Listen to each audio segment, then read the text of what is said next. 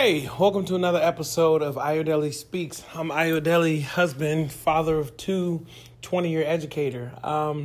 This episode wanted to share with you a conversation I had with a young black man educator.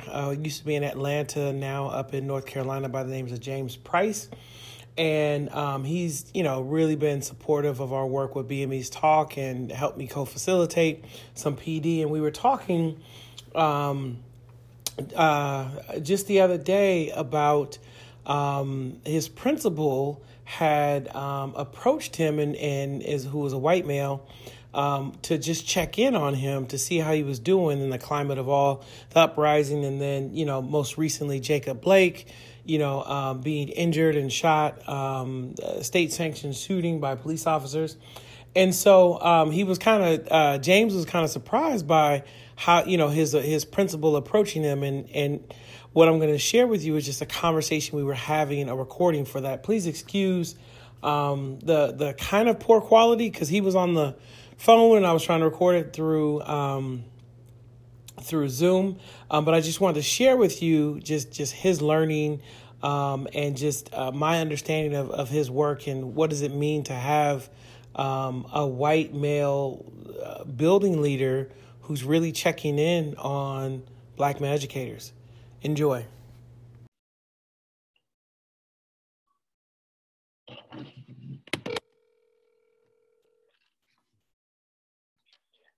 Yeah, go ahead. It was just like, everything going on.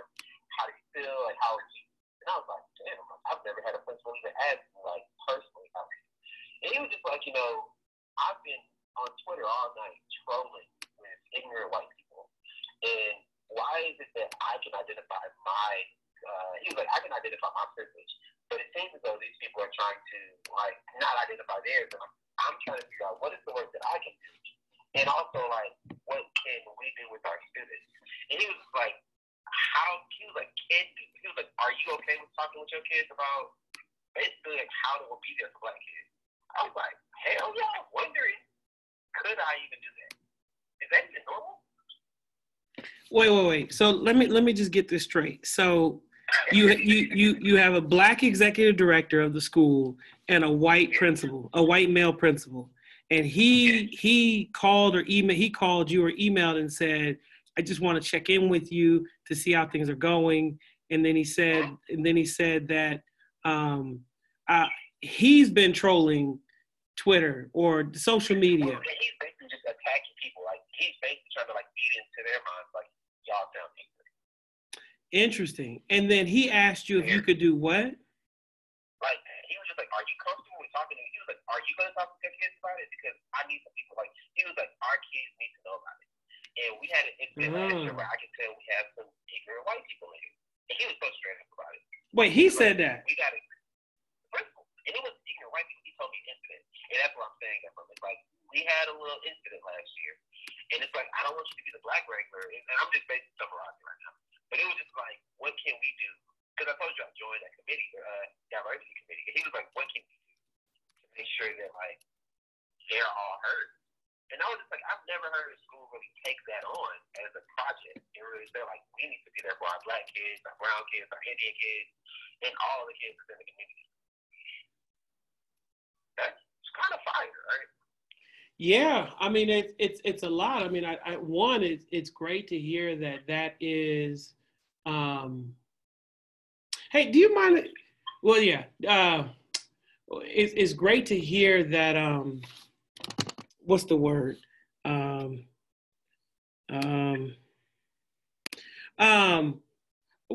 think it's really fascinating that, not fascinating. I think kudos to your school leader for saying, hey, I want to check in, and then asking you, are you comfortable doing this? Right?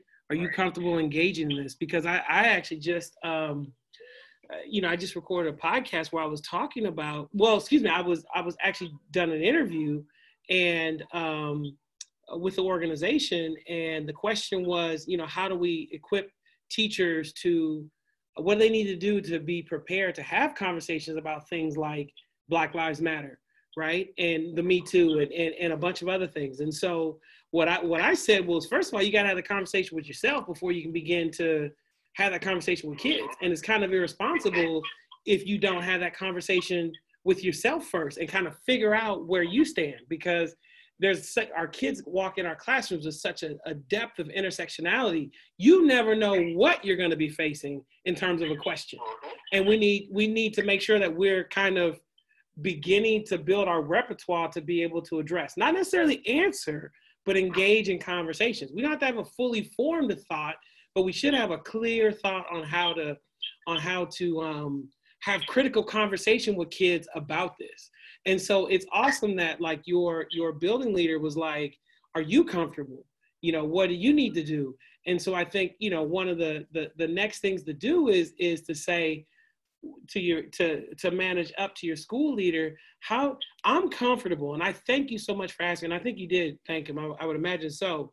But you know, it's this idea of like, so how do we help other educators like be prepared or be in the process of preparing? Because there's no end to it. You'll always be surprised with something that kids ask about and what society shows. And so I think it's like, you know, how, you know, because it's not the sole responsibility of the brother in the building, you know, and you got, I think you have over like 500 kids in your school, and that would mean at least 60 teachers, right? And so you can't be the only one having this conversation. It's good that you are, but it's like, how do we actually manage up to equip? Not answer every child's question, but begin to know how to facilitate conversations and at the same time, deepening our own thoughts and feelings and mindsets around these things. So I think that's fire that he asked, you know, and now it's always like, I'm glad you asked. And the next step is for you to ... You know what I mean?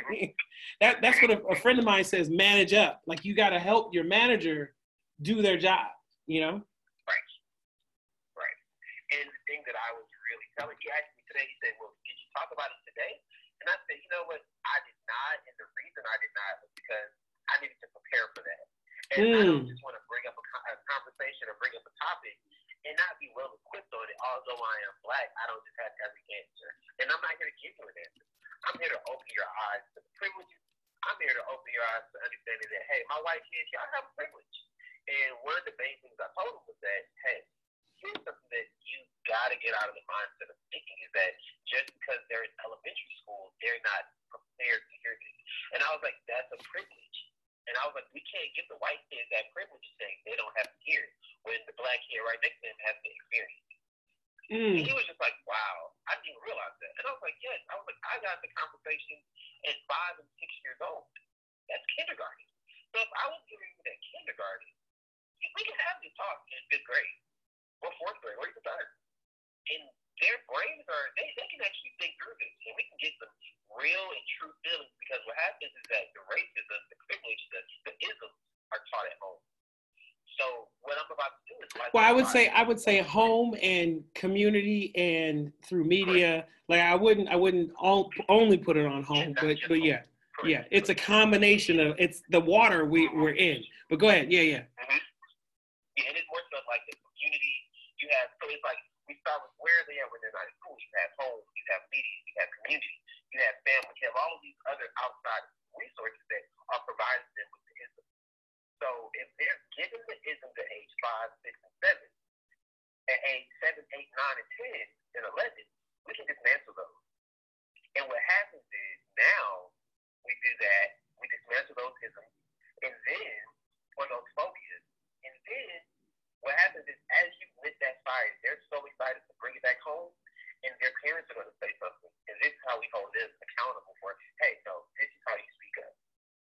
And it's like, that's the part that I'm thinking through, and I'm going to really take some time, and I'm going to get to the drawing board this weekend and say, like, what can I do to make sure that we're having the appropriate conversation? And I'm not telling you to get in trouble, and I'm not trying to, although good trouble is a good thing. You know, we do have to think of that good trouble. But at the same token, I'm not going to put you in a position where you feel like it's a bad thing to stand up for what's right. I just want you to know that this is what's right, and we're going to really identify those things. Mm-hmm. Mm-hmm. Yeah, I was just like, when I heard that, I really had to think about like a lot of the conversations we had and how like we've been really working on this a whole lot.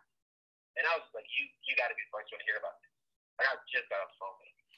Man, yo, man, privileged. Thank you. So like this is a privilege. I mean, so I guess my question for you is, so you're preparing. I think it's fascinating to hear how we as you as a Black male educator need to prepare, right? And people would assume that you know how to have that conversation, right? And that's why it's kind of like you're tapped on the shoulder for diversity committee, for inclusion committee. Like you automatically know that, but it's like we still have a learning to do, right? Like we still want to get it right. And my color doesn't, you know, my skin color, my race doesn't make me an automatic expert, right? Or feel prepared, you know? And the thing is, even if you were prepared, it's still this idea of, I want to make sure I get the words right. And so the question that I have for you is, now your students might not raise this question or bring this up, right? This is something, you know, you're thinking. If it did come up, what strategy would you have? And your thinking wasn't fully formed. How would you navigate your 5th grade science class? Like, how would you navigate a critical conversation? Because let's say it came up tomorrow and you weren't fully ready, right? How would you help them begin the process? What might be one thing you do? So that's actually a really good question. Let me start there. I think that so initially he was looking at it as a place of, we're going to separate. And I really want to make an intersectionality and really bring those two together, because we communicated that in the curriculum, what's happened is that I'm going to give the word, and I'm going to say either happy watched it or nice watched it, if that makes sense. And it's more so like, hey, you know, these are the good things. And yeah, we know these bad things happen, but let's not talk about the bad things. Let's hit on those. Let's hit on only those good things. So what I would try to do is, especially since I have flexibility of doing that science and social studies, I can kind of pull out how there are Black people who are doing this. There are Black people who it's been taken from. And let's bring that back to this is where we are right now. And we have Black people having things taken from them. And it's not even hitting it on every specific incident, but we're saying that this is a universal incident. But another thing that I'm doing is, yes, I'm a Black student, and yes, I teach Black kids, but I also teach Indian kids. I also teach white kids. So this is not my time period or my space to just talk to the white kids and say, you're wrong, you're wrong, you're wrong. No. It's to make sure that we're all aware of homophobia, sexism, like phobia, Islamophobia. And it's like, if we can really tackle all of those, then it's not going to be a 50-minute block. It's not going to be a 4-day period. This is a lifelong work. Man, I can like that one fight. I think that we'll get a lot of communities really buzzing about this. Man, I was just saying that today, that it is lifelong work, and no matter who we are, because of our complex intersectionality, we will always find a new edge to learn, right? And always, because we will never have that. And I think being able to have that conversation and leave that conversation with young people, have them understand that it's working knowledge. This is all work in progress, you know, and the key is to start the work early and keep with it, you know, and keep with it. So I think that, man, I appreciate you calling me, because that is the fire I needed today, you know, to know that, because it's one of those things where it's like, we know there are brothers like yourself and other educators who are thinking deeply and intentionally about this work to prepare for their kids. We just don't hear that a lot, you know? And so just me hearing that from you is like, things are right, you know? It's like, it's not all hopeless,